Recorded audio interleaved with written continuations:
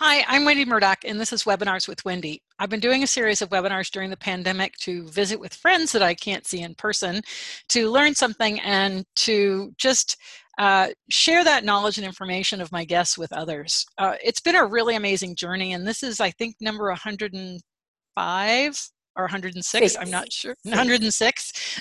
Who thought I was going to do 106 webinars? Not me. But the interesting thing is the information is so compelling, and I think it's so important for us to realize that there are other options out there for the way we can work with our horses. And the more knowledge and understanding we have of the way the nervous system works, the better off we are in terms of being able to recognize signs and be able to address those in a positive way rather than simply saying, oh, my horse, he's just a butthead.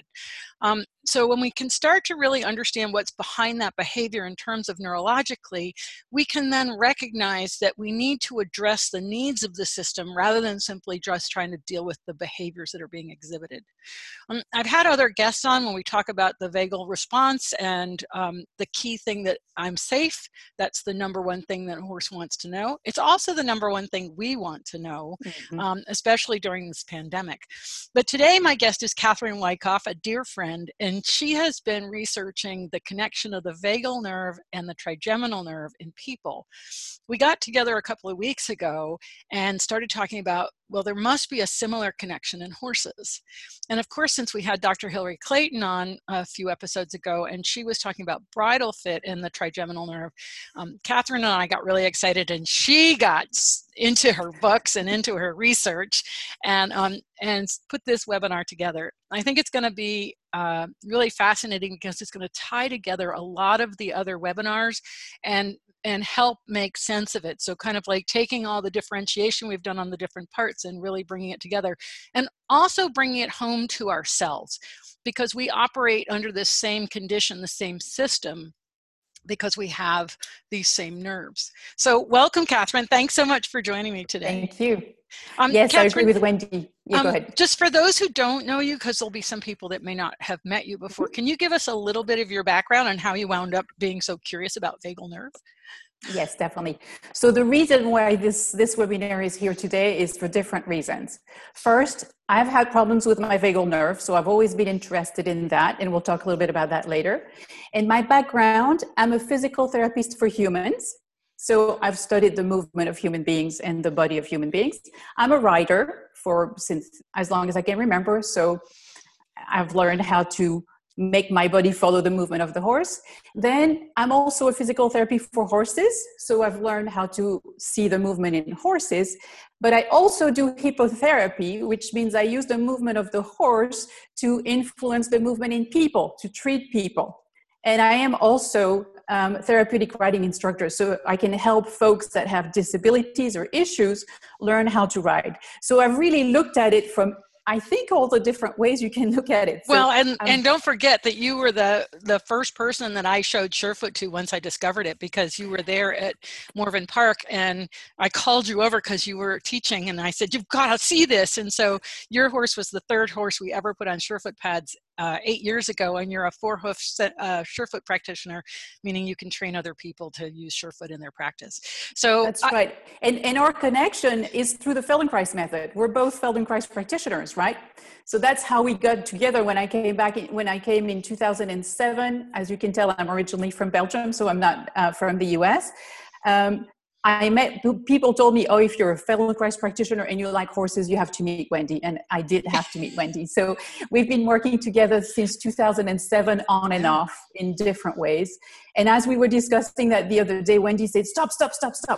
We need to put this online. This is too good. We were both getting very excited about it. So the difficulty I had when it comes to like this kind of stuff. Yes. I do love anatomy. And so the reason why I was interested in the vagal nerve is that 2-3 years ago, I was in the middle of the workshop and I fainted. And then I got up and I'm all fine. Don't worry, I'm not going to faint during this talk, I promise. But so it really got me to figure out, I went to see different doctors, they did all kinds of MRIs and everything. And the answer was, which I absolutely love, is, oh, it's just a vagal fainting. And I was like, okay, well, how can I make sure that it doesn't happen again? So I decided to do a lot of research on the vagal tone. And then thinking back now, I realized that I also fainted when I was 18 years old, and I'll explain why during the presentation. And I also fainted as a baby. So I think my vagal nerve has been talking to me for years, and I didn't really realize what it was.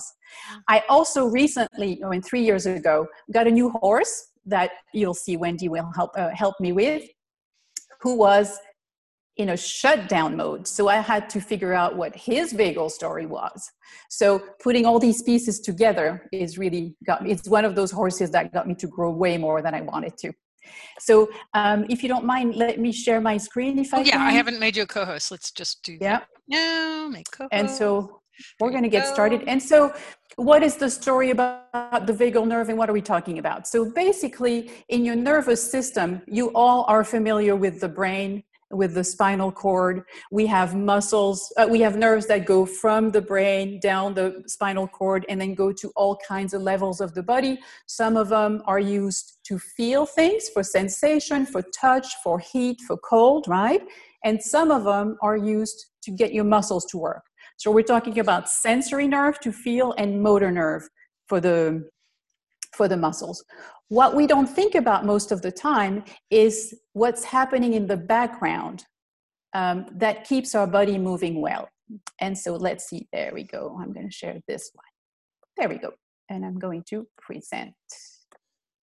Okay, so that's the horse that really got me thinking. And thank goodness Wendy came with her Surefoot pads that day, and that made a big difference in how I thought about this horse, because I had no idea how to work with him. So there's a part of the nervous system that's called the autonomic nervous system because it works independently. And it's the one that's responsible for keeping your temperature at the right level, keeping your heart rate, keeping everything working, the things that you don't know are happening, but they're happening in the background. So this is how it works. We have our environment. And I'm talking about the environment outside of the body and the environment inside of the body, the gut, the heart rate, the breathing. Your autonomic nervous system continuously monitors both the internal and the external environment. All that data comes in through the vagal nerve and other nerves we'll talk about. It's processed by your brain. And from that data, your brain decides whether you're safe. Then you stay in, we'll discuss this is the parasympathetic nervous system. So things are calm, quiet, or you're not safe. If you're not safe, you have two options. You can fight or flight. If you cannot fight or flight, you have another option, which is to freeze. So we'll play with all these. So the parasympathetic nervous system. Catherine, can I ask one question? Where's the faint? Is the faint over there with the freeze? It's in the freeze. It's in the freeze. Thank you. Okay. It's in the freeze. Yep. So the parasympathetic nervous system works to keep you safe, but it also brings you into the freeze or faint. And we'll talk about it in a second. The sympathetic nervous system is more the fight or flight.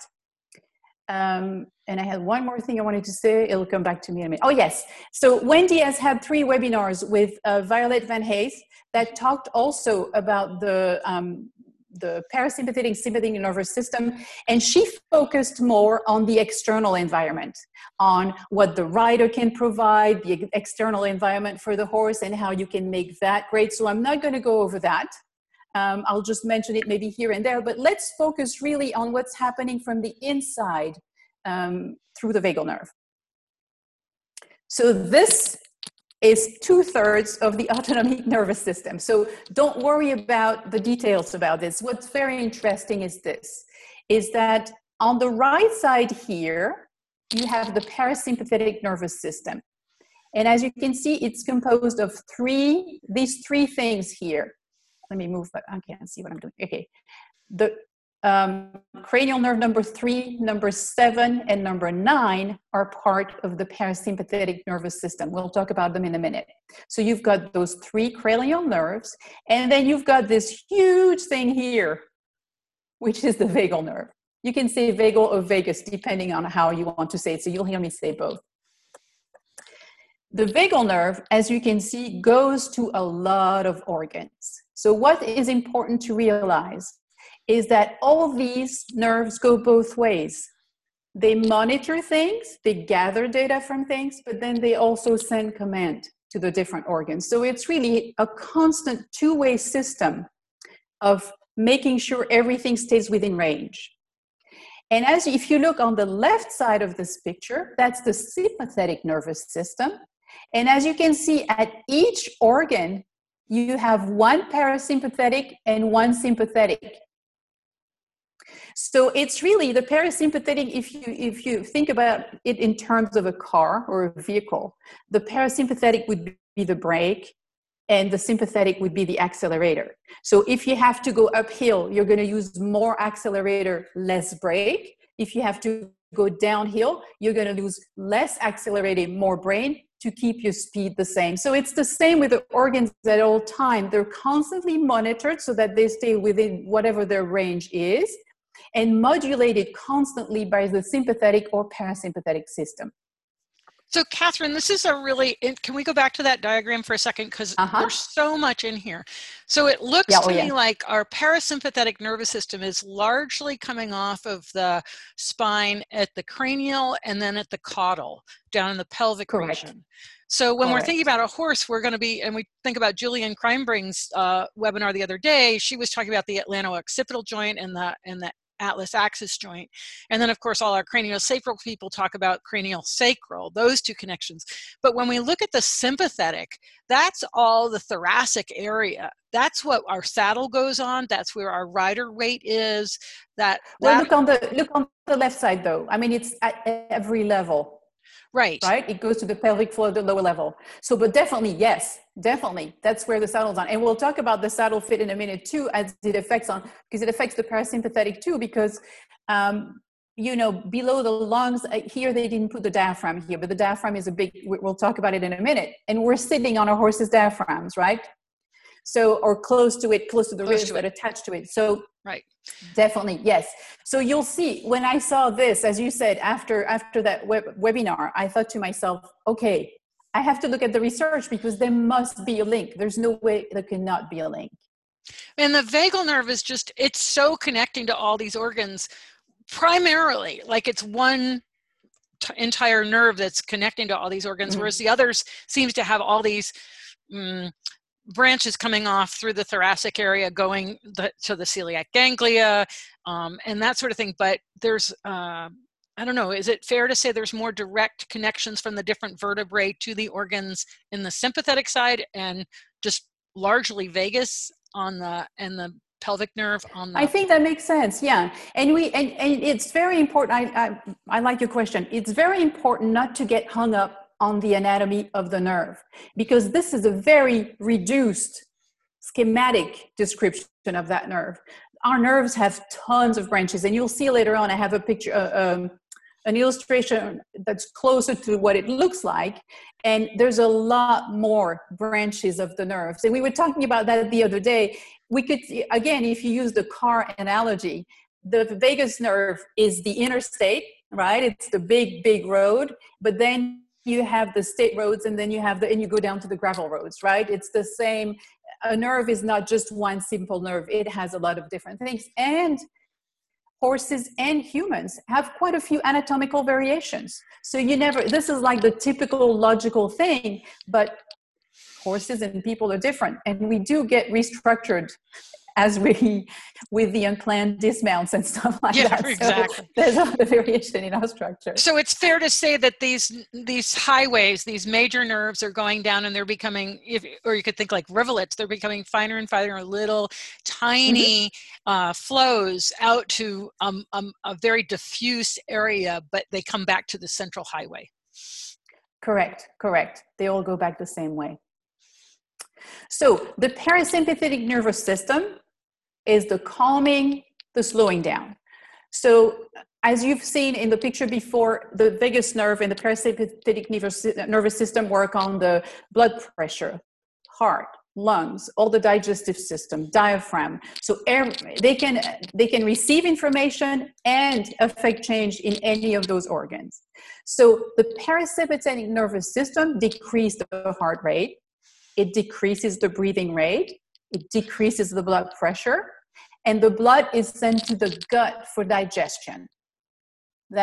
So the parasympathetic nervous system is when you're safe, Your body doesn't have to worry about anything on the outside. So it supports health, it supports recovery, rest, play, creativity, digestion, intimacy. That's when you reproduce, right? You don't reproduce when you have a tiger running after you, right? But it also is very important for emotional regulation. It's when you're able to learn. And we talk a lot about that with horses, and that's what Violet talked about in her webinar, the importance of being in a safe place if you want to teach your horse something, if you want your horse to learn.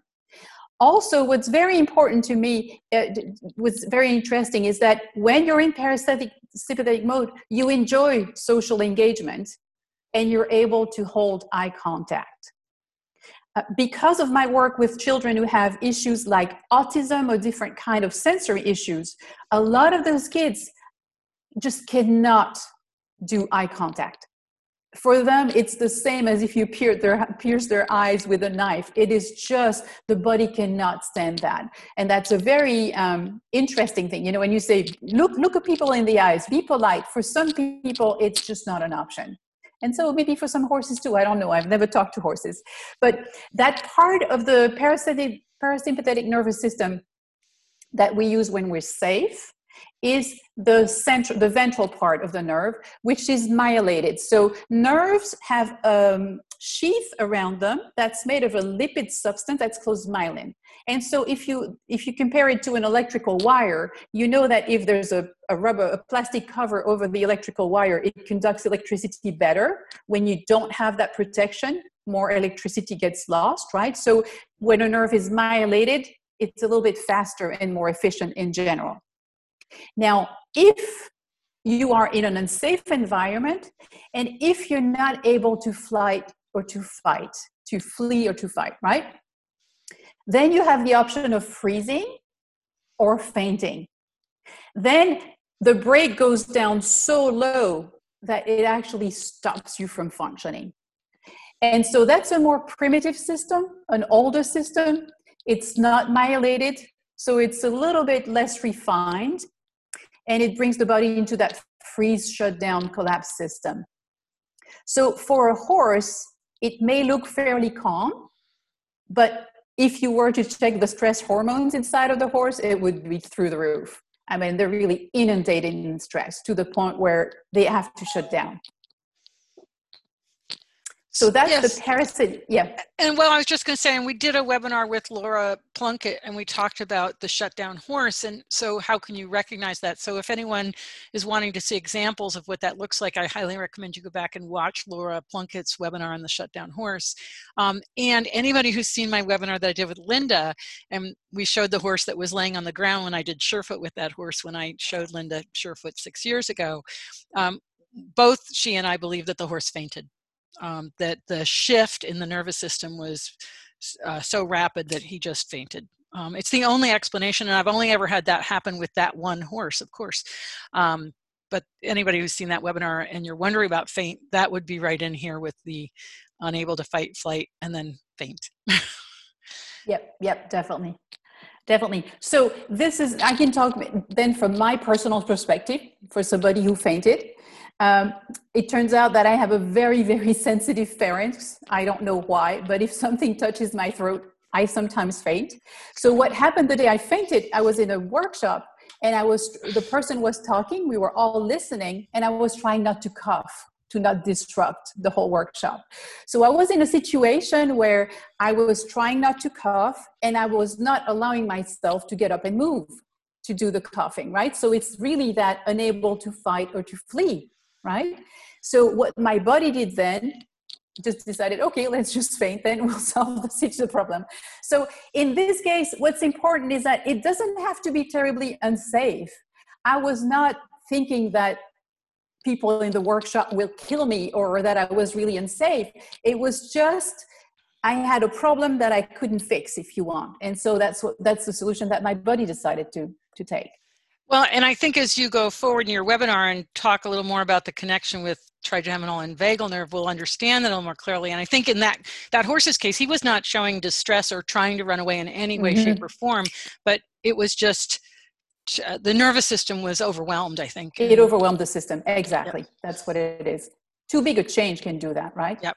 So now let's talk about the other part, one of the other parts of the sympathetic nervous system, which is of the autonomic nervous system. It's the sympathetic nervous system.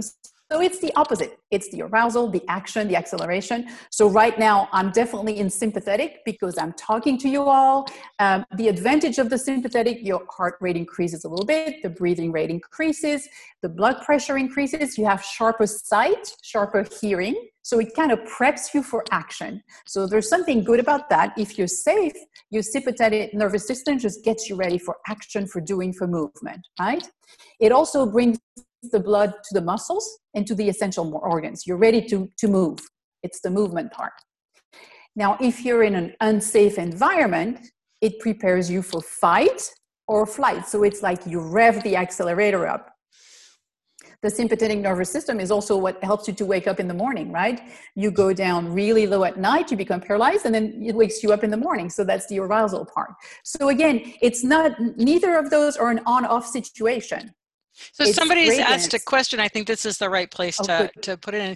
So is it always a dualistic safe or not safe, or is there some subtleties? I've heard that we need some sympathetic to express curiosity and interest, etc.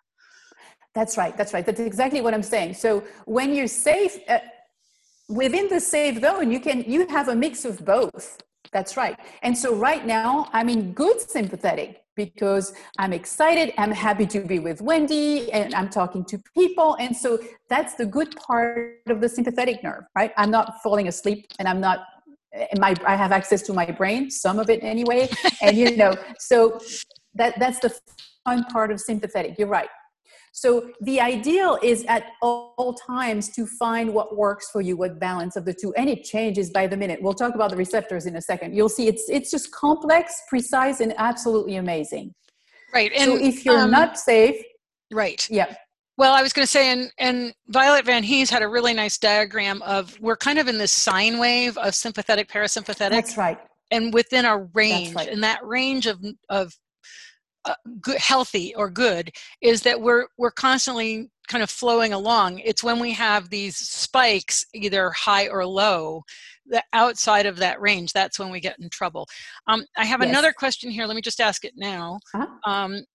Someone has written that I've been doing Qigong for the last year. Apparently, the ancient practice stimulates the making of new connections in the PNS. This also had a very positive influence on the interaction with my mayor. Is there a way in which you can stimulate the making of new connections of the parasympathetic nervous system of a horse? And she's asking about Surefoot. Okay, so if you don't mind, just keep that in mind because we're going to talk about that at the end. Perfect. Now this is like a quick anatomy, just a review of how it works, but then we're really going to the nitty-gritty of how can we apply it to people, to horses, and what we can do already. Okay. So if not safe, that's when, the aggression, the dog that's barking at you, the defensive strategies, the fight or flight, that's when the accelerator is too loud, too much, right? Okay. Okay, can I ask one more question that someone's asked just to... Yes. And okay, so someone said, can you do blood work on a horse suspected of being shut down and check for stress hormone levels to give you a diagnostic tool?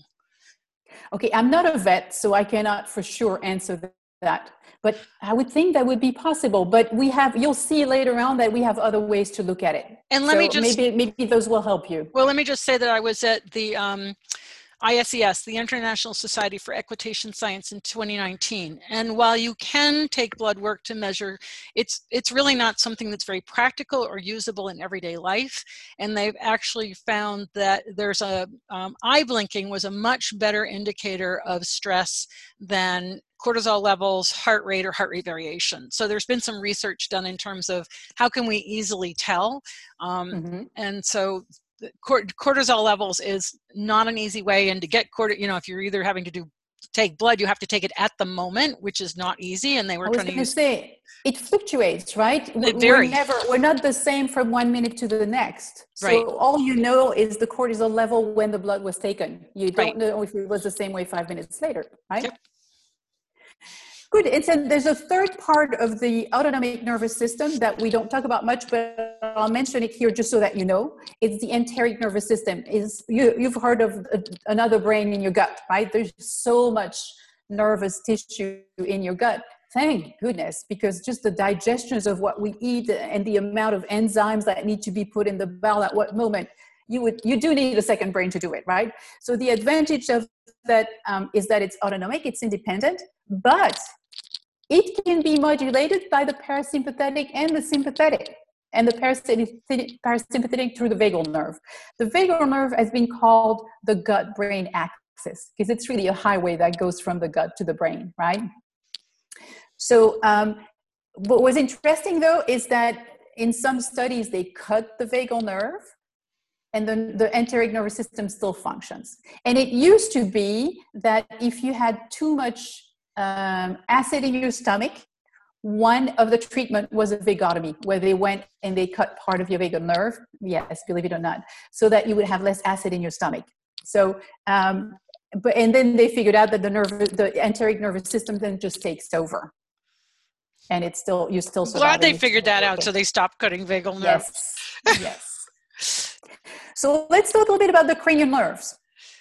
So there's 12 pairs of cranial nerves. So remember, there's one on each side, right? I'm going to say the number, but there's one on each side, which, think about it later on when we talk about. And I'm not going to go into details with all the nerves, but I'm going to talk about the three that are part of the parasympathetic system and the trigeminal nerve. Because with horses, the nerves that innervate the face, with all the stuff we put on their faces all the time, it's important to know what we're doing, right? So this is a human brain, and on the left, you're looking at the bottom of the brain. That big convoluted thing is the brain itself, and then at the bottom, you have the brain stem. So they come out from the bottom of the brain at the base of the brain stem. That's where they come out. On the right side, you have a view of it from the side, as if you'd cut the brain stem. And so in the brain stem, you have those little, they call it nuclei, which is where the nerve originates from, and then it comes out. So as you can see, the three nerves that are part of the parasympathetic nerve, in addition to the vagus nerve, are the third one, which is the ocular motor, which means it's the nerve that is responsible for talking to the muscles of the eyes. And then you have the number 7, that's right here, which is the facial nerve. It's sensory and motor from the outside of your face, and you'll have a look at, we'll have a picture in a second. And then we have number 9, which is the glossopharyngeal. Glosso means tongue, and pharynx, pharyngeal. So it innervates the vocal cords, the tongue, and the pharynx in the throat, right? And then right here, number 10. Where's number 10 on this one? I see 11 and 9. Oh, right here. Number 10 here is the vagal nerve, which is the one who goes all the way down to the gut. So this is what it looks like on a horse. And I did that drawing. I'm very proud of it. I got my crayons on and I did the drawing. So the reason why the lines that are broken, it means that's on the inside of the jaw of the horse. Okay, so we have the facial nerve here. So here you have the eye of the horse, right? You would have the nose here, and the ear canal is here. So the ear would be up there.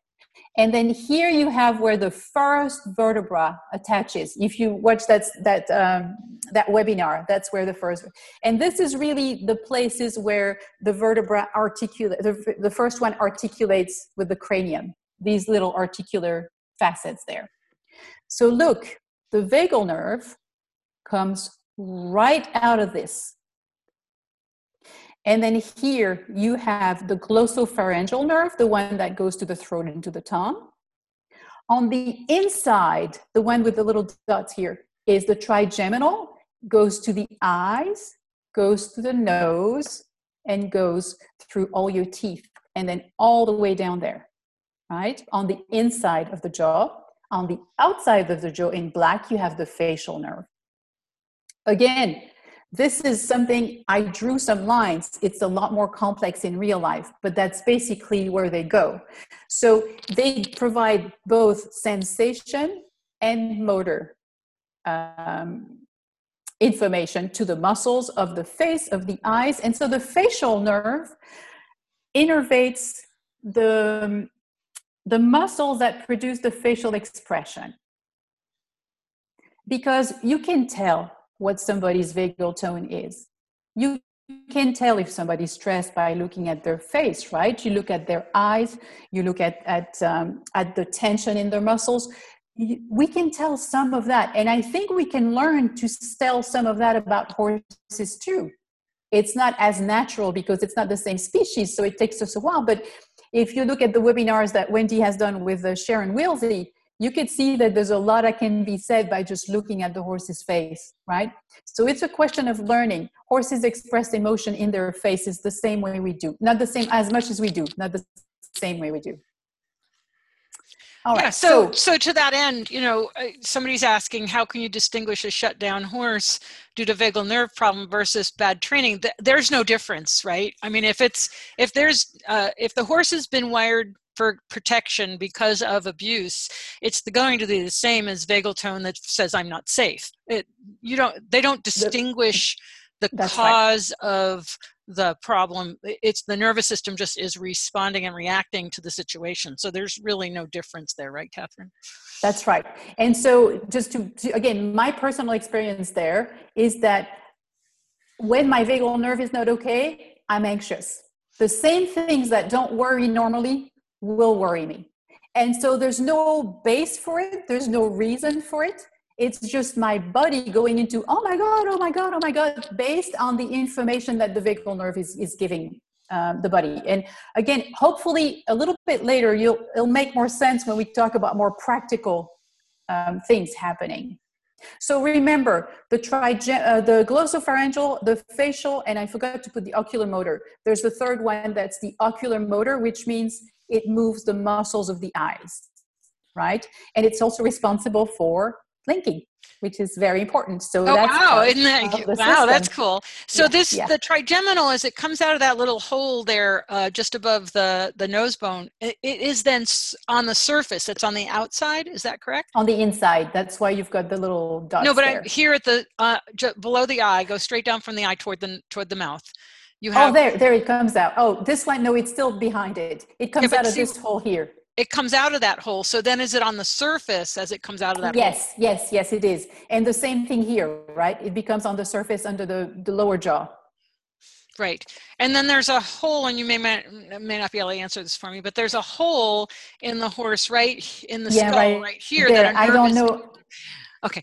Just thought I don't believe it's that one, but it's another. I mean, there's these are only 4 cranial nerve. There's 8 more, right? Oh, right. Yeah. I just got these because they're part of the parasympathetic nervous system. So we know they work with the vagal nerve. They go together, right? They're part of the same system. So that's what the vagal nerve looks like in a human. So you see when I meant that it's not a straight line and there's all kinds of little branches everywhere, that I think that looks more like what the nerve is really inside a body.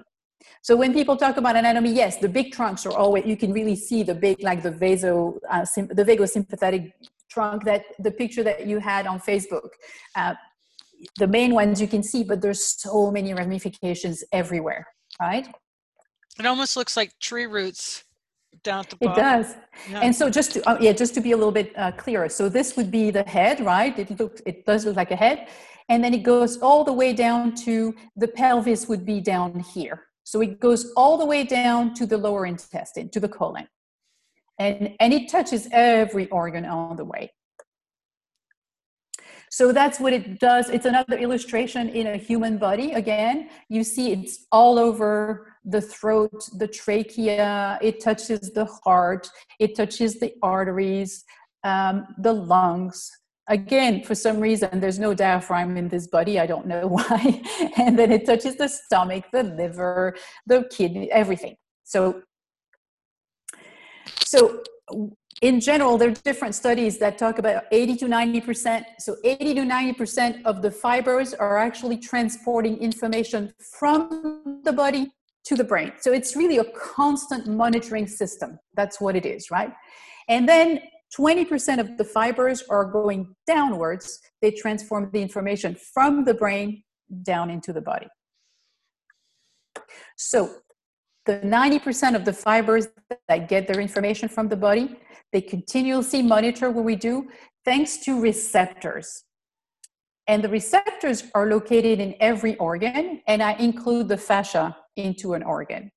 So the fascia is a three-dimensional matrix that it's all over our body, that just gives you your shape.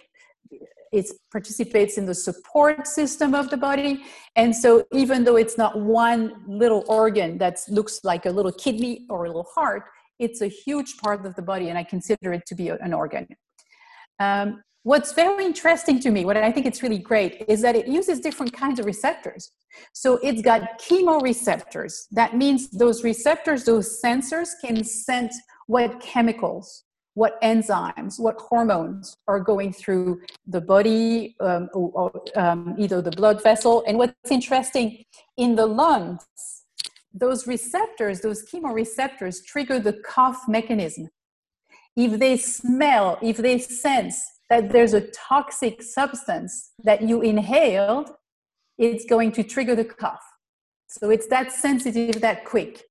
So we have them in the lungs, and we have them in the gut too. It analyzes what you ate, and it helps the pancreas decide which enzymes to use for it. Then we have the mechanoreceptors, which are the ones that are sensitive to movement. And when you did in the Surefoot, in the foot, you have the ones that are sensitive to being stretched, and the ones that are sensitive to being squeezed, right? So there's all kinds of mechanoreceptors. But in the stomach, when it feels like the stomach is getting distended, most of the time, not in my stomach, but most of the time, it sends a message to the brain that says you've had enough to eat. That feeling of I'm full, it's done through the vagal nerve. Those little receptors say, the stomach is getting stretched, I think we're good. And so that sends the information to the brain that then gives you a feeling of having eaten enough. And normally you should stop eating by then, which I don't. I'm just training my stomach to eat more. And then they have the same receptors in the diaphragm. So when you breathe a lot, the brain knows that you're breathing, and it knows what you're doing with your diaphragm. And we'll talk about the diaphragm in a minute so that you can in more details. And then they have the baroreceptors. That means receptors that can feel pressure. And so these are the ones that you have in your blood vessels, and they constantly monitor the blood pressure, and they can send messages to the muscles in your veins to either contract or relax to modulate the blood pressure so that you stay within the proper range. So these are some of the things that they monitor. So it's really very complex and absolutely fascinating. I was telling Wendy that my problem was to tone it down because everything I learned, I wanted to learn more about it. So I haven't done much in the last week, but just having fun with this. So we appreciate that, Catherine. Well, and I'll do more. I'm sure I'll do more. So the other role, so then, is to send information from the brain, once the brain analyzes this data, down to whichever organ they got the information from. So based on the analysis of the central nervous system, or sometimes it doesn't go all the way up there. Sometimes you have like a reflex loop, like if you step on a pointy thing or on a nail, your foot will go up. So we also have those reflex movements that happen, but most of the time it goes all the way back up to your central nervous system, and then the brain decides what needs to be done to make sure that you stay within, you were talking about the safe area for it's different for every organ. The safe oxygen level, the safe blood pressure, the safe gut microbiome, all that is important. And then there's a feedback loop. So once it sends that information, then you get the monitoring back to make sure that it's a constant back and forth. Again, there's two systems that are constantly going back and forth to make sure everything functions. So simplifying it is losing a lot of what's happening. So people talk about vagal tone because then, you know what, it's part of the question you were asking. So how do I know what my horse is or my vagal tone is? How do I know how well my vagal nerve is working? We call that the vagal tone, which is like the health of the vagal nerve. It cannot be directly measured. You can't just measure that. So you estimate it through the observation of the phenomenon that results for its activation. So you see what's happening. And one of the most common measure, it's called the heart rate variability. What that does is it measures the amount of change in the heart that's caused by the breath. So when you inhale and when you exhale, your heart rates are not the same. It changes just a tiny bit. So for example, let's say your heart rate when you breathe in is 75 beats per minute, and when you breathe out it's 65 beats per minute, that's an HRV of 10, that's good vagal tone. If it's lower, it's poor vagal tone. So that's what people have been using to try to put a number on the functioning of your vagal nerve. And Catherine, HeartMath, I talked about HeartMath the other day, and I know that the guy who created HeartMath is going to be the keynote speaker at the Feldenkrais Symposium. But is HeartMath looking at HVR, or is it looking at something else? That I don't know. I think they use that. They talk about coherence, right? Right. A lot. And then I think they use the respiratory sinus arrhythmia. I think they do use that, but I don't know exactly in what way. Okay. But I know they pay attention to that for sure. And there are apps on your phone that you can get to measure heart rate variability if people are more interested in looking at that for themselves. There's a lot of research in humans. Again, at the ISES meeting, they were finding that heart rate variability in horses is not as good an indicator because the horse's heart rate can vary. It can go from resting to accelerated to resting so rapidly that it's not a good indicator of the stress in horses. Yeah, it's horses' heart rate is crazy fast, really fast to switch. Yeah. HRV. Somebody says HRV is what HeartMath measures. That's great. Oh, cool. Okay, great. Yeah, I figured it had to be at least related, if not the same thing. Yeah. And so I don't have a way to measure HRV.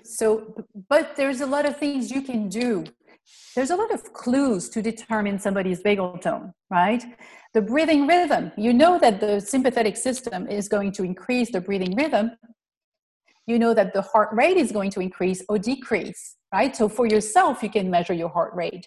You can measure your breathing. You know when you're stressed, you breathe differently. So we instinctively, I think, take all those cues to determine whether somebody's stressed out or not. We have some ideas, but if you know what to look for, if you look for the breathing, look for the heart, look for the facial expression, because you know the facial nerve is attached to it. So you're not going to look relaxed if you're stressed, right? There's differences. The blood flow in your skin, the skin coloration, you might look paler, right? Your eyes, of course, are a very big clue area too. And then in general, the muscle tension, the posture, somebody who is about to fight or flight, it's probably going to be erect and big, right? Somebody who's kind of fainting, it's going to be. So there's a lot of clues that we have that we can determine. You know, it's not precise, but it can give you an idea. And then there's also the 5 Fs. I think Linda talks about that, which is fight, flight, fool around, fidget, freeze, or faint. And there's actually another one that Sharon Wilsey. Sharon Wilsey added another one, and that's flock. So horses will flock together; they'll herd, right? So right. I've forgotten that one, but yes, flock. All the F's, yeah. Yeah, and Catherine, I think, can you go back to that slide for a second? Because while people say, well, I can't read this, we're reading this all the time. It's just that we're reading it on an unconscious level. And again, the pandemic is a great example that you walk into, a convenience store now and you're instantly alert. And so you're in a more heightened state. You're ready. Whoa, do I have to leave this store because I feel really unsafe? Or do I walk in here and feel, okay, everybody feels like they're keeping their social distance. I'm going to be okay. So these are not difficult things. These are not things that we're No, no. unfamiliar with. These are things that we innately, and that I think is the key, we innately recognize these things because we have a vagal nerve. And That's right. when we start to realize we're doing this all of the time, and the opportunity with the pandemic right now is we get to be more like our horses that are in a more of an alert mode all of the time, whereas we shut off more. But lately we don't get to shut off more because there's a lot of things happening in our environment, whether it's fires, whether it's floods, whether it's the pandemic, whether it's you're losing your job, or you know, whatever. All of these stresses have put us into a more heightened state with an I'm not safe feeling. And so it's an opportunity for us to take the moment to sit quietly and pay attention to our breathing, pay attention to our heart rate, notice facial expression, notice flushing. That you cannot control flushing. That's vagal. And, you know, all you have to do is go up to somebody like that and they're going to flush, right? Mm-hmm. So these are not odd things, and they're not things that are difficult to see in horses. And because someone has said, but there's a difference between horses that have a learned response that shut down and a freezer, which is a reaction to the environmental stress. And I disagree, because the nervous system doesn't differentiate between this is a learned response that's a shutdown and this is an environmental response. The nervous system is going to either feel safe or not safe, and in that way go into the sympathetic, parasympathetic responses. What that person might be alluding to, though, is the horses that have become so shut down so often that they cannot come back to normal anymore. Right? And Violet talks about that again. I would go back to Violet's webinar, which she would say, you know, either you stay in that flow, or some people, or some folks, for some veterans who have PTSD, for example, they have been in that stress level so long that there's no coming, they don't remember how to get back to normal. So I don't know if that person was talking about that. When she talks about learned, does that mean habitual? You know, maybe and that's what probably a better point. Because I met a stallion that was a Mustang in Colorado, and he had been a stallion for many years. And so he was habituated into a state of flight, bit of freeze, flight, and, you know, alertness, because he always had to manage this band. So you'll see that in nature as well. Mm-hmm. I think it's the how habituated is the pattern is really more the question. And that can be human induced, but it can be environmentally induced as well. Yep, and that's what we'll just see all the causes and the problems. So at the end of this talk, you will have way more questions than you have answers, but at least you'll know which questions to ask. I guess that's the main thing to me. And the one other thing is that Catherine's Belgian, so if you're wondering about her spelling of rhythm. Yes, and if there's anything that how did I spell it? RYTHM. All right. It's okay. Yeah, you can see I did it very late that night, so we'll see. All right. So common symptoms of low vagal tone, common things: anxiety, isolation, decreased social involvement, low impulse control. Is there any horse you know that's like that? I know some people. Palato? I do too. And then what's the thing that's very, for me, since everything for me has to do with the throat, so the palatal, pharyngeal, and laryngeal paralysis, the swallowing issues, are a very big symptom of low vagal tone. And I'll go a little bit more in detail with it in a minute. And inflammation is a symptom of low vagal tone. Wow. Are hot flashes a symptom of low vagal tone? Oh, I wish they were. But they're a symptom of, I don't know. Okay, so what I did is I went down the rabbit hole and looked at all kinds of studies with the effects of the vagal nerve on different organs. And what I felt was really cool is that there is such a thing as vagal nerve stimulation. So you can actually stimulate the vagal nerve through different ways. And through the stimulation, they can then monitor what happens in all kinds of different organs. So they have a way to play with it to see what it does, which is really cool. So there's two ways to do it. The first way is quite invasive. They put something into your neck and connect to the vagal nerve in the neck. And it's a little bit like a pacemaker. It just sends a little bit of an electrical stimulation to your vagal nerve. And it's been used for years for depression that will not get better with medicine, and with epileptic seizures. Mm. So then people get something implanted into them, like a pacemaker, and they can modulate. It helps. It's never perfect because obviously, nothing can replace the brain's modulation of it, but it's really helpful. And then it turns out that in humans, and I couldn't figure out in horses, but it's so similar that I want to think it's the same. In humans, the most superficial branch of the vagal nerve is in the ear, on the inside of the ear. And so you can do an external vagal stimulation that way. So they sell little devices that you put there, and it's the same idea. It helps stimulate. And that has been used successfully to decrease inflammation and pain. So there's so many studies on the subject that I didn't want to put all the studies there. Really just do a research on those words and you'll be very surprised. There's one that I thought was really great. It's this one that I put down here, because it was a case where they did a lot of vagal nerve stimulation and saw the effects on all the different parts of the body, which was very, very great. But the inflammation and the pain, it's one of those where they were inflicting pain to people and seeing how much pain they can inflict. I'm glad I'm not a scientist. With and without the vagal nerve stimulation. And there was a significant difference. And there was a study about osteoarthritis, and people's pain coming from the inflammation due to osteoarthritis went away with the vagal nerve stimulation. I think while they were stimulated, I don't know if it lasts afterwards. But so that lets you know that it has a big importance on inflammation and pain.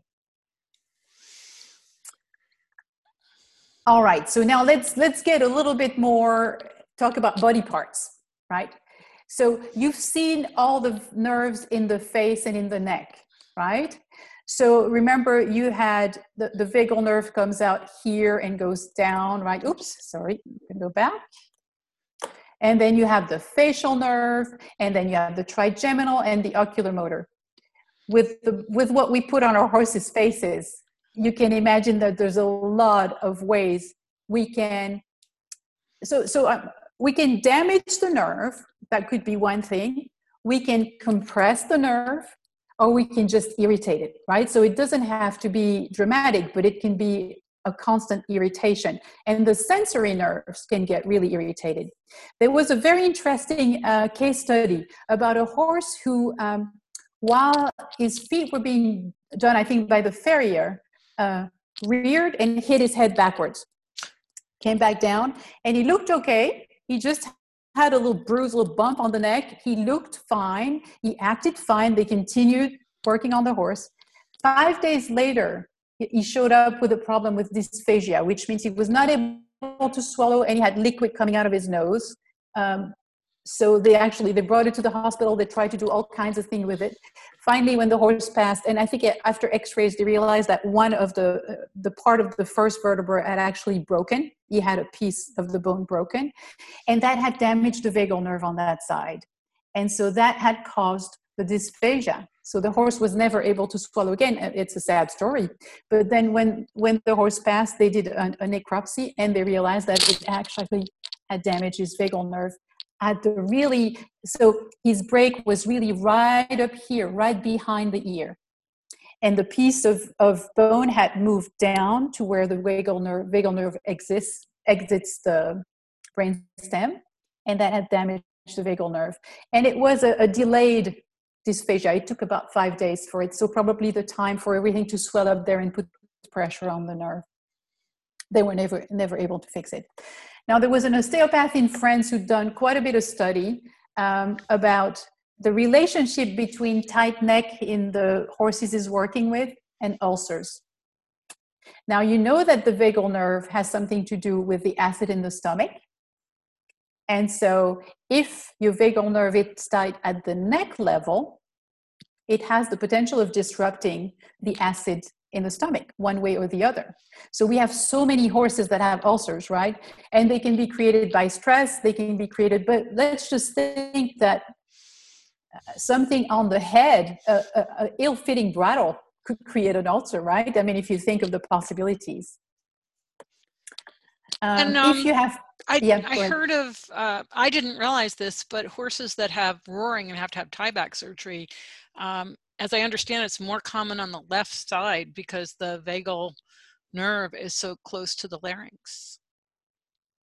And it's on both sides. But what's interesting to me is that we do a lot of stuff on the left side of the horse's head, right? Right. A lot of the buckles are on the left side, right? If you think of it, because with your talk with Hillary Clinton, they were talking about trying not to have buckles right there, Yep. right? Do you remember in the fitting of the bridle? I wonder if that would have.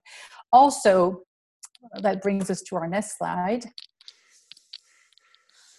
At the throat level. So that's my history, right? So the first time I fainted when I was a baby, and I don't remember that. But another time I fainted when I was in my early 20s. I was at the table and I was eating a French fry, which is really hilarious for a Belgian because we're so crazy about fries. Didn't you create French fries? Yes, exactly. And so it was one of those that was cooked a little hard. It had a sharp edge. And as it went down my throat, I could see it scrape, I could feel it scrape my throat on the way down. And before I was down, I fainted. So I know that there's something in my throat that really reacts to that really triggers my vagal nerve and my parasympathetic system. Now, in horses, one of the things that happens when there's a problem with the vagal nerve is to lose the gag reflex. When you scope them, there's no reaction. And so I want to show you here in humans what happens. So on top, this is a normal, it's the back of your mouth, right? With a little uvula, is that how you call it, this one? Yeah. And the tongue here. Yep. That's a normal one. And that's what your vocal cords look like normally. That's what a normal. If you have a paralysis of the left vagal nerve, this is what it looks like. And that's what your vagal cords look like. And that would be similar to roaring in horses. Exactly. And again, in my own experience, I'm somebody who likes to sing to the top of my lungs in my car when I drive, when I'm by myself. I really enjoy that. And since I've had the last fainting, there's some notes that I cannot sing. If I do, I start to feel like I'm going to faint. So different vibrations in the vocal cords definitely have a difference for my nervous system. So I know that it's very clear to me, the link between the vocal cords and the vagal nerve. You don't have to tell me about that. I know very well about it. And it's very subtle. I mean, some notes are just fine and some notes not so much. So that's what I say when I'm still sensitive to the high-pitched singing. Now, on the other hand, there were a bunch of stories and a bunch of studies, again, look them up. It's really interesting about the effect of singing the during meditation. You know how that is supposed to be relaxing? Well, it just happens to be the vibration of your vocal cords, right? And you create a vibration in the pharynx and in the larynx that then activate the vagal nerve in a certain way that makes it very relaxing.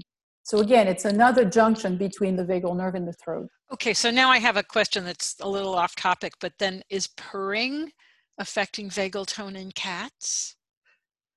It certainly is affecting vagal tone in humans who listen to it, don't you think? I know, but I'm wondering it's a very calming thing, right? Yeah. But I bet it is. I bet it is. I mean, it's very relaxing. Yeah. Oh, that's fascinating. I didn't realize about that. Oh, okay. So now we go into what we do with the horse's throat, right?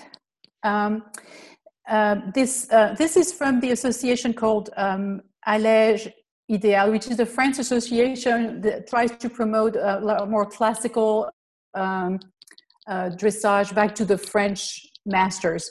But what they've done is they've done a lot of study about the idea of bending the neck and not go beyond the vertical or go beyond the vertical. You know, in dressage also, there's a lot of discussions about it.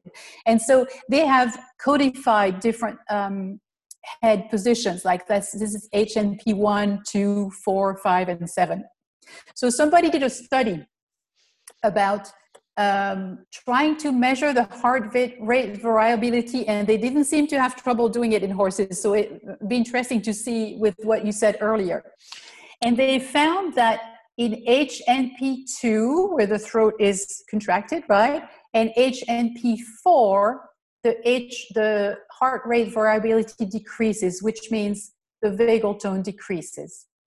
So the stress level, the parasympathetic is higher, right? So it's stressful for the horse. Another study talked about the fact that in the trachea, when you're in those positions, the diameter of the trachea decreases by 10%. Well, and I think in a study like this where they're holding their variables consistent and they're doing the same measures, you know, there is some validity in looking at something like heart rate variability. It is so in how you control, in this situation, you're controlling your study. So, and there was a very interesting study that I would never have thought of. Right. They had a place that had two different arenas.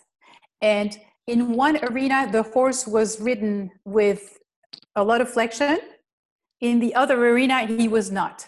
And so they got the horses to choose which arena, after doing it several times, which arena they wanted to go to, which is a fabulous idea, isn't it? And of course, they all went to the one that had less flexion. That's right. And I think that's an even more important and truthful study, that you can see that the type of work definitely affects the horse's behavior. Really fun. Yeah. Cool. So again, just let's think about how we think about moving the movement. And if you think, remember, the vagal nerve comes out right there, right? So if you bend the neck, if you decrease the dimension of the trachea, the vagal nerve will know that. It's got the mechanoreceptors on it, right? And also your vagal nerve is being compressed when you bring it down, right? So all I think make sense. One of the other factors you have to consider, especially in HNP2, is that when a horse is correctly collected, not all horses have the same distance between the back of their jaw and their first vertebrae. So you want a nice open throat latch, like two fingers, but some horses are very tight, and some horses have parietal glands that when they come into collection, the parietal glands actually puff out because there's not enough room. And so this is one of the things that I think in something like this, we also have to consider that the anatomical effects of a horse with a tight throat latch, a narrow throat latch, thick parietal glands, and that sort of thing. And you'll see that in breed differences as well. Andy, my Haflinger pony always had those glands. I could never, it's just not anatomically possible for him to come that far in. Right. Not that I would want to, but it's just right. not possible. And that's one of the things to take into consideration. Definitely. So now you get to the level of the diaphragm. I went from the head down, right?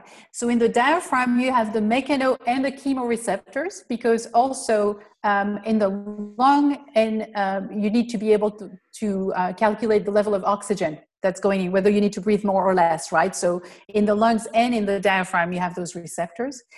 And so the diaphragm is that big muscle that separates your thorax from your abdomen, right? And of course, the stomach is right under the diaphragm. So there is a hole in the middle of the diaphragm that the esophagus goes through and the vagal nerve goes through too. So whenever you breathe in and out, you actually squeeze and move your vagal nerve. So there's a lot of studies about the stomach breathing, where you use your diaphragm and how it's relaxing, right? So I think a part of the breathing, the fact that the breathing is relaxing, has to do with the diaphragm and the vagal tone. So now if you think about horse, guess what? We're sitting on their diaphragm, poor things, right? Basically.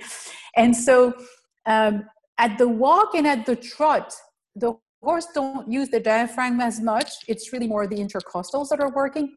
But at the canter, it's really the diaphragm that's the main breathing muscle.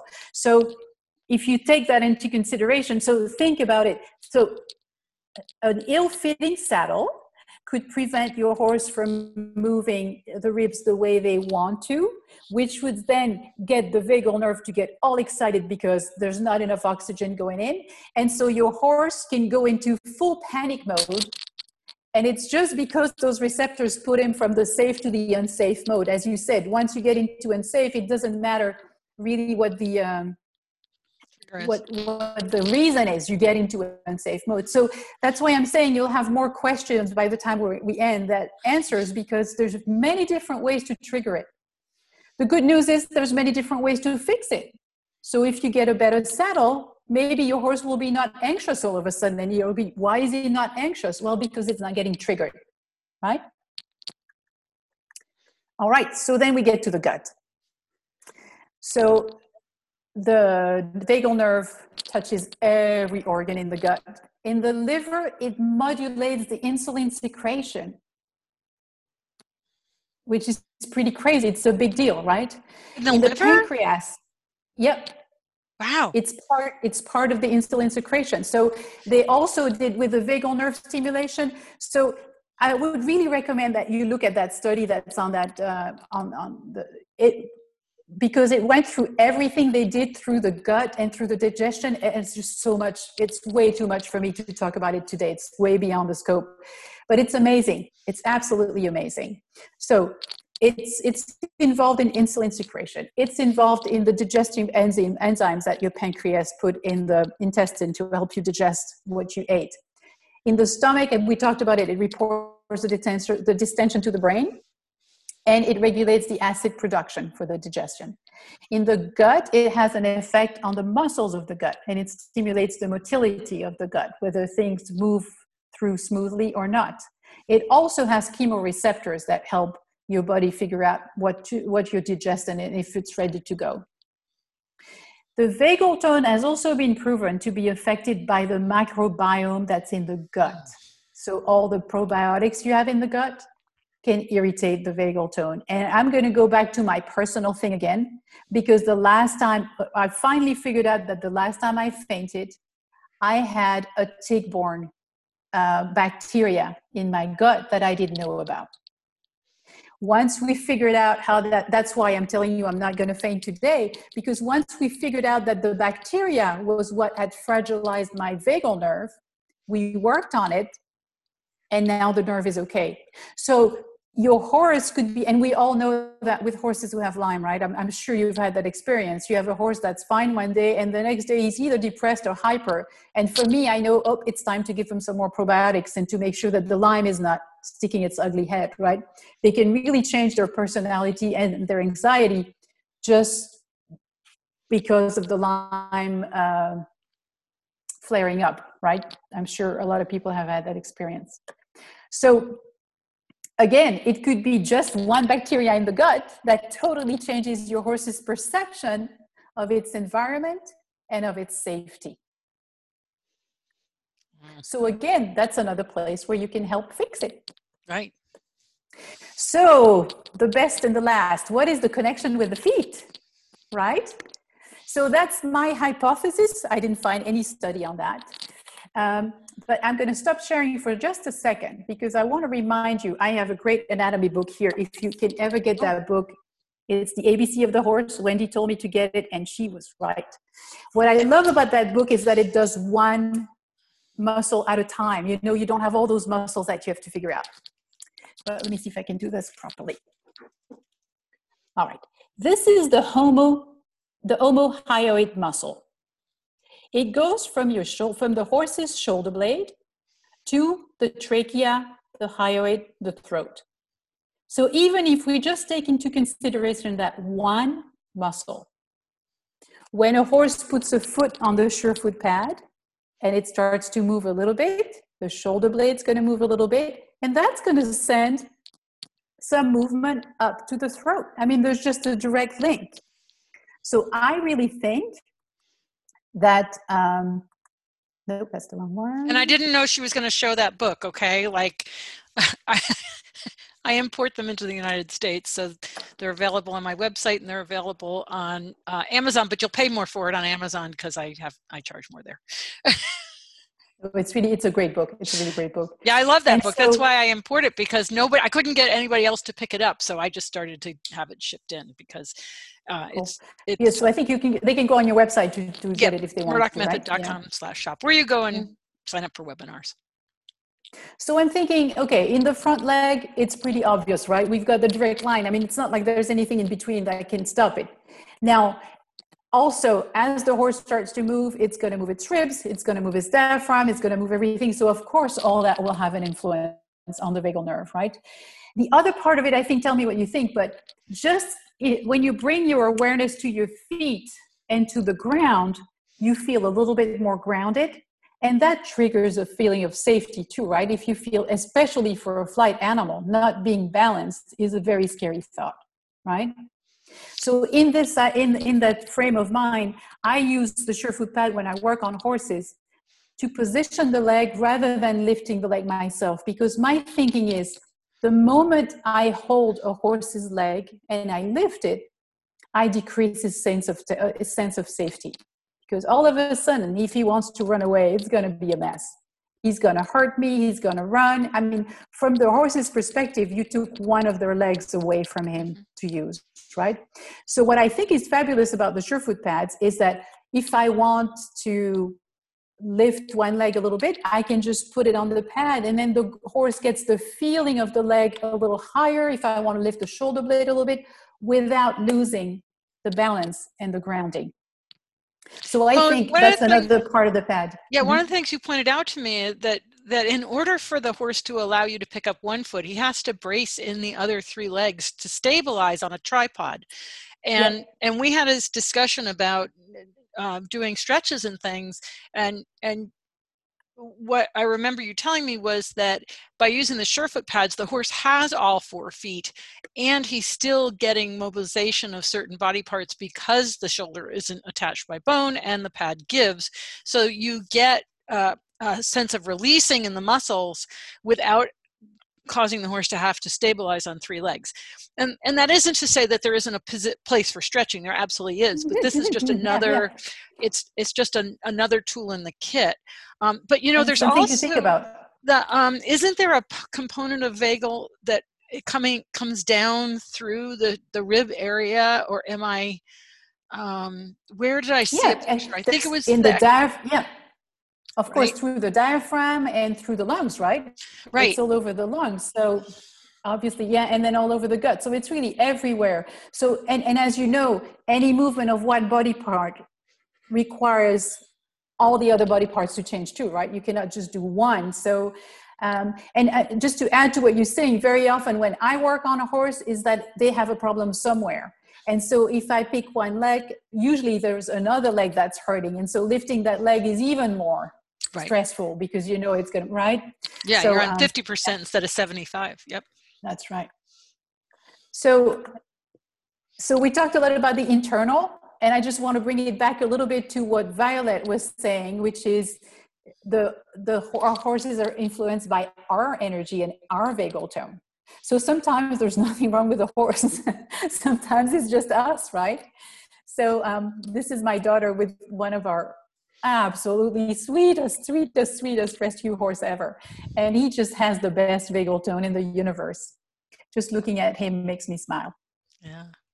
So quickly, what tools are available then? And just a summary of what we just talked about. So touch is a way to improve the vagal tone. I don't have to tell you about Tellington-Jones touch, the T-touch. And for you, I mean, you know that what do we do when somebody's not feeling right, when they're stressed out? You give them a hug, you touch, you know how massages relax and feel good. So the proper touch, and I want to talk about that for just a second.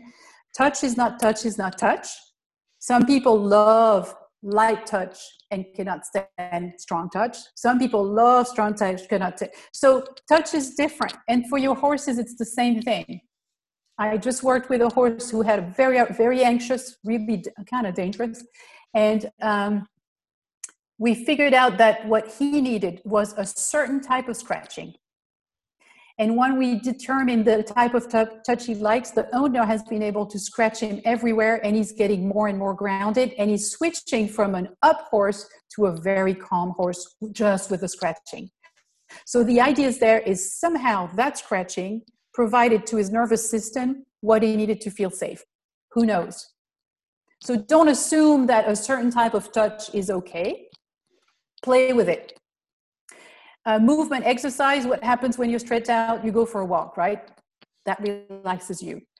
Pain relief, of course, if something is hurting, it's going to bring you into a stressed mode, right? So if you can figure out what the cause of the pain is and stop that, of course, that's going to be helpful, right? So all these are pretty obvious, but they all have an effect on the vagal nerve.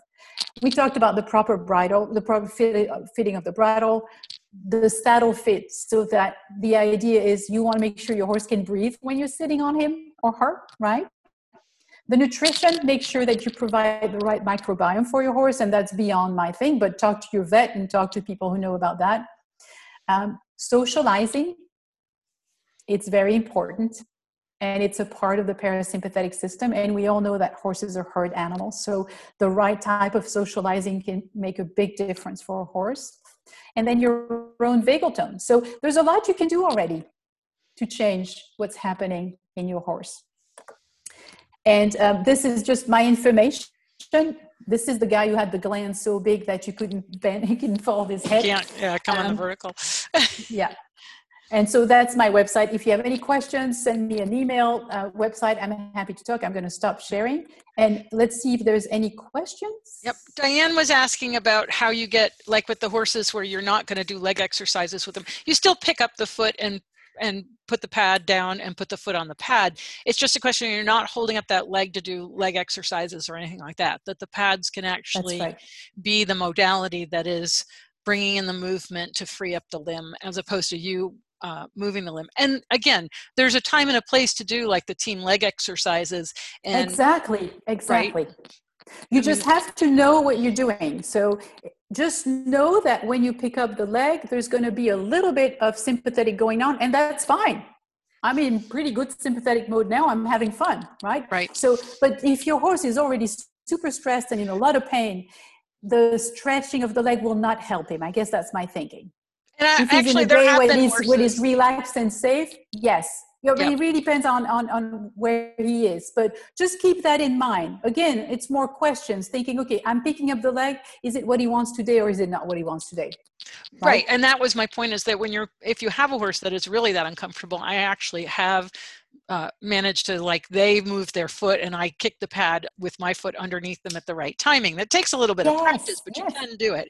So it's so much, Catherine, I think a lot of this goes back to being able to read our horses and look at them and know where they're at. But so much of that is dependent, and this is where I loved Tracy Vroom's webinar the other day, is that we have to be in a place where we're not trying to fix or change, but we can get into a clear spot so that we can perceive and be present and therefore read what's in front of us.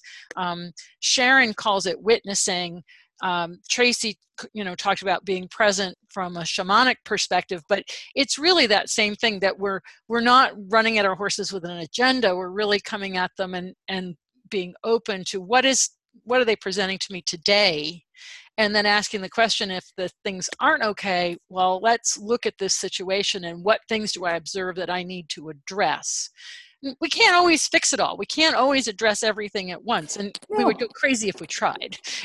Nor do you need to. I mean, I'm sure you're hurting some days too, and you're fine with it, right? And some days you're stiff and you're fine with it. Again, everything, I'm hoping that what I got from this webinar, what I said is that you're not looking for the right answer. You're looking for the right question, right? And exactly what you say. And trust your gut. Your vagal nerve is in your gut. Trust your vagal nerve. Trust your gut. As you said, if you step back, if you just don't want to find the answer, because there's not one answer, if you step back and you look and you're like, try. Either it works or it doesn't work. I mean, there's no look at the bridle. Oh, no, that looks good. Look at the saddle. Oh, that looks good. It might be something different. Well, and being able to recognize our own vagal tone, our own stress in our own body before we walk up to the horse, to see, am I okay before, am I feeling stressed? Because the horses are going to read that so fast. And somebody's just put up there's a book by Stanley Rosenberg called Access the Healing Power of the Vagal Nerve that has exercises for people. Haven't heard of that book. Have you heard of that book? No, I have not. And I have to say, I mean, one of the things, there's a lot of yoga, breathing, meditation, the Feldenkrais method, all these things kind of bring you inside and down and paying attention to what you're doing. And again, if you look at Violet's webinar, paying attention to one object in the room, there's a lot of things you can do to bring your vagal tone. And I would really encourage you to watch Violet's webinar. She's got a lot of good stuff in there. And they're on the Surefoot Equine YouTube channel. Yeah, and definitely. Just the simple breathing exercises of just noting your breath and then taking a moment. There's so much we can do that's really simple Mm-hmm. I think it's important not to make it complicated, to just take Oh, one little thing totally. and make it really simple, because there's so many avenues into resetting the vagal tone. And that's really, uh, we just have to find the one thing that makes it easy for us. And I always say to people, what's the one thing you can do? Not the 10 things, because the 10 Yeah. things is overwhelming, but what's the one thing you can do today to make a little difference? And if we just keep that in mind, then we won't get stressed trying to decrease our stress. And so just the idea that even a feeling of anxiety with you think it's a mental thing could come from a physical thing, from a nerve being squeezed somewhere, right? Just the idea that it's not always a feeling because of something on the outside that was bad or awful. Sometimes it could be a really On the ridiculous inside. little thing. Yeah. Well, Yeah. Catherine, this has been absolutely fascinating. I'm so grateful to you for doing all that research. I know that Sure. you really got into it, and I think that's Yeah, I did. fabulous. And I'm sure that we'll have you back to go deeper into this topic, because the more we can understand, that we're similar, that the horses have a vagal tone and we have a vagal tone, we have these nerves, they have these nerves, then we can quickly relate, because we can use ourselves as the example and as the study. And I think that's really important for people to keep in mind. Yes, Marianne, there is hope. Somebody says, yeah, there's hope. So there's hope. Yes, there is hope. Yep. So Great. thank you, Thank you very everybody, much. and thank you, Catherine, for tuning in. Just Thank remember you. that to subscribe to the Surefoot Equine YouTube channel so that you get a notification every time we put up a webinar. I'm a little late putting up yesterday's webinar, but I'll get it up today before I put this one so they stay in order. Just remember that I'm going to be taking a break from September, after Becky Tenge's webinar, which I believe is on the 16th, until the beginning of October. It's after that first weekend in October. So you can catch up on the webinars, and of course, always remember to just take a deep breath as you go out to see your horse in the paddock, and have a wonderful Definitely. day. Thank you. Thank you, Bye-bye. Catherine. Bye.